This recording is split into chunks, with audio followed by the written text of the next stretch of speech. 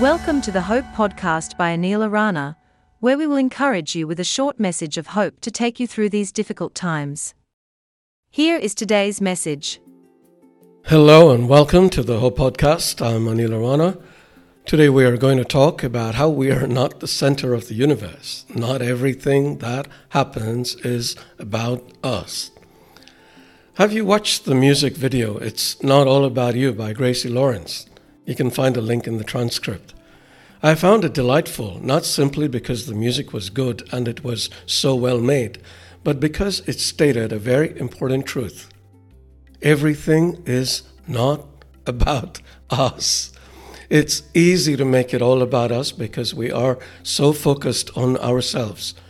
From the moment we begin our day, what do I want to eat for breakfast, to the time we end it, what should I do before I sleep, we are concerned with our wants and needs.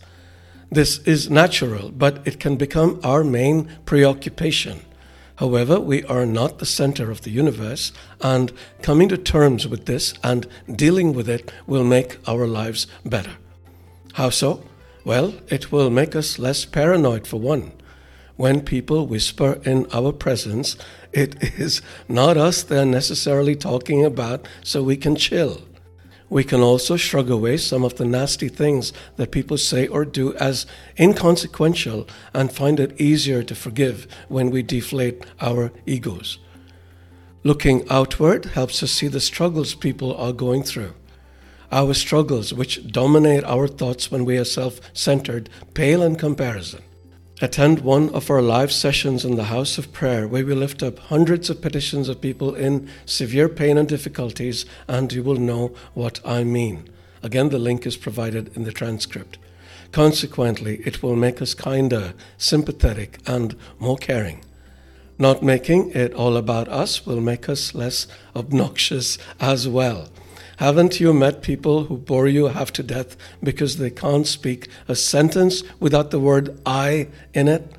We can be equally boring to others if all we do is talk about ourselves. Watch that video I referenced. It demonstrates this beautifully. Jesus, of course, is very clear about what he thinks about the subject.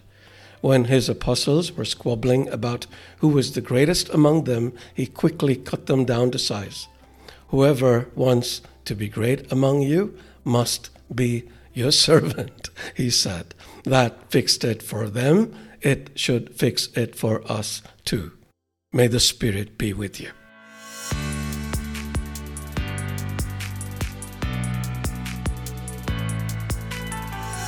Thank you for listening to the Hope Podcast. If you enjoyed it, please share it with your friends and bless them. See you soon.